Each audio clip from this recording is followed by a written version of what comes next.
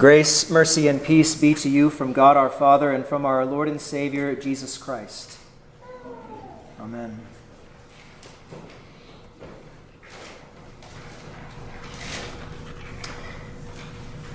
Within this world, there is a lot of darkness.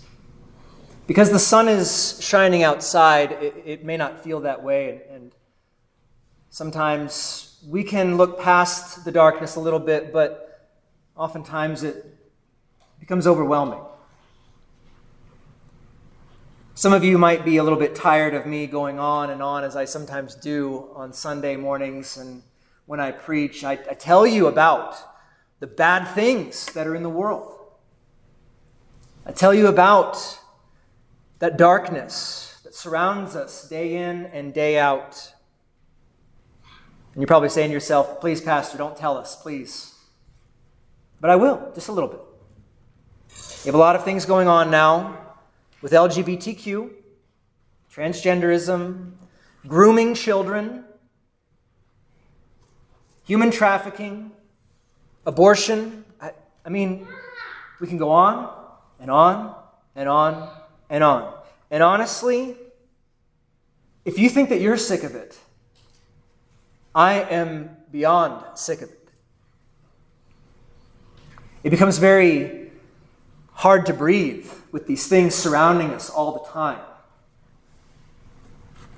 That having children, you think to yourself, what is the world going to be like for them? How are we going to keep the darkness at bay? How are we going to protect them? How are we going to teach them? How are they going to endure? How are we going to endure? How can we keep going when it just feels like we're being smothered by darkness? Yet we as Christians, we are a strange folk, if you really think about it. We're strange in that when bad things happen to us, we do not despair. When the darkness surrounds us, we know where our light comes from. It's very interesting how God shows himself to his people. Anytime in Scripture, especially in the Old Testament, in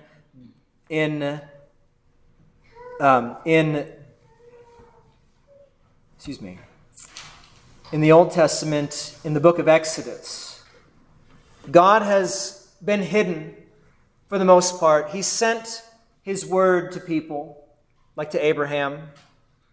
But in this moment where the people are being led out of bondage, of slavery, he makes this great appearance. But it's very strange. He makes this great appearance in a cloud. He still covers himself. He hides himself. When we look at that and we say, isn't that strange? Why wouldn't God just show himself completely to us? Just shine your light on us, Lord. We can take it. But the reality is that we can't. We cannot stand in God's pure presence and live. We're too sinful. So out of grace, he hides himself in darkness. And when he calls his servant Moses to speak to him, Moses goes into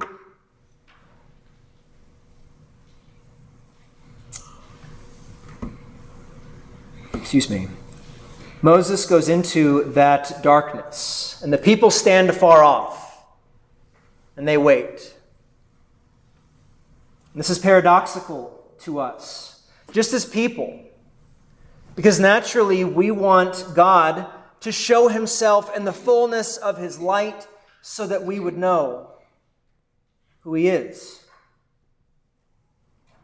But there's something interesting about that glory cloud. The further you get into it, the darker it gets. Because God wants us to hear his word. And he goes so far as to take that word and make it flesh in Jesus Christ. And that word still speaks through darkness. That the darkest point in all of human that the darkest point through all of human history is the crucifixion. At least we would see it that way, right? This is a problem that the early church had. They didn't know how to convince the pagans that Jesus was truly a triumphant God if he died. It doesn't make sense to us as fallen man. But in the midst of darkness, God dwells and does his work. It was in the darkness of that cross that the full glory of God was shown in Jesus Christ. That when we look at the cross as fallen people, we see the height of humiliation. The very definition of failure. But thanks be to God that in his word, Jesus himself in John's gospel shows the cross as the height of his glory. That when the Son of Man is raised up, he will draw all to him. That in his cross, in his darkest time, in his darkest hour, he is glorified because of what he is doing and for whom he is doing it. That he does not do this on his own account, but his will is one with his Father's. He does not do this for his own glory. He does this for you, so that you, surrounded in darkness, can walk, can live, can see the brightness of God's face that's pierced and bloodied and battered and dead. We run a race of faith. We run through darkness, guided by nothing but the light of that cross. That on this day, and whenever we gather as God's people, we ought to hear about that sacrifice, that atoning work that Christ has done for you. Because he has walked through that darkness. And through that darkness, he calls you to come to him.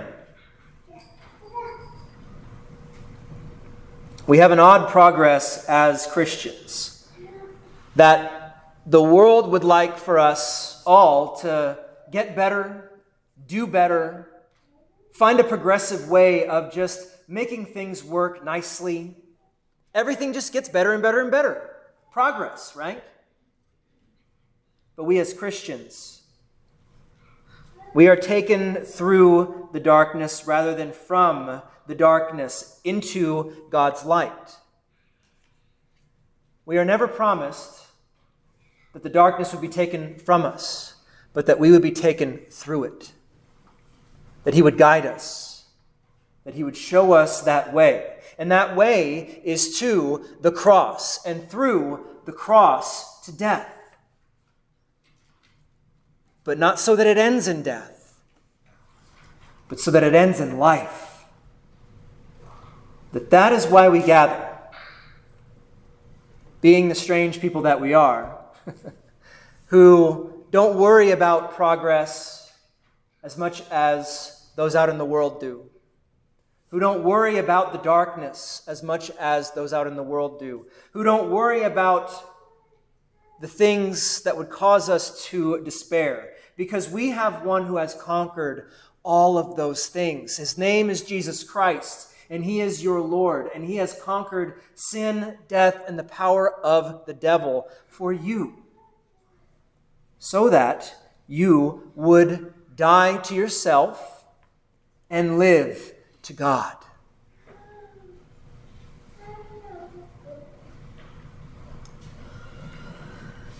That in the cross, we should see our life taking form. On our journey from earth to heaven, we travel with Jesus on the way of the cross, and our lives become cruciform. He tells his people that whoever would desire to come after me must pick up his cross and follow me daily. And St. Paul writes in Galatians chapter 2, I have been crucified with Christ. It is no longer I who live, but Christ who lives in me. And the life which I now live in the flesh, I live by faith in the Son of God who loved me and who gave himself for me. That we now live because of his death. And what a glorious thing that is. That on this day, we are not sad for Jesus. We are sad for the consequences that he had to undertake, because they're all our fault. That when we hear about him being flogged and whipped, beaten, pierced, mocked, spit upon, slapped, each one of those belongs to us. And in the cross, we see the fullness of God's law, the fullness of our sin played out, the penalty for which is also being paid for, free of charge, by our Lord and our God, the one who comes and takes the brunt of sin for you. So we are not sad for Jesus. We are sad for ourselves that we are in this wretched state, and that daily we must remember our baptisms and the cross that was placed upon us in our baptism, sealing us as the people of the cross, but knowing that our cross is lighter because of the cross of Christ. Knowing that this day is a day truly of joy. We may not be happy, but we are joyful. Those are two distinct things. We are joyful for a Savior who would come to us when we did not deserve it, who would die for us where we ought to die, pay the price that we should pay, dies the death that we should die. Because ultimately what comes from that, what has to come from that, what is so blessed as a result of that death is life, and life eternal. That he takes all that is ours onto himself, and he gives us all that is his, rightfully as God's Son, so that we could be called the sons of God as well. This is a joyous day. It may be subdued, but it is joyful. That in the cross, God takes away everything that we have to give us everything that he has in store for us. He brings us through the darkness of dying and death with Jesus Christ crucified to usher us completely into the light of his radiant face. And for this, we give him thanks and praise. And the peace of God, which surpasses all understanding, will guard your hearts and minds through Christ Jesus our Lord. Amen.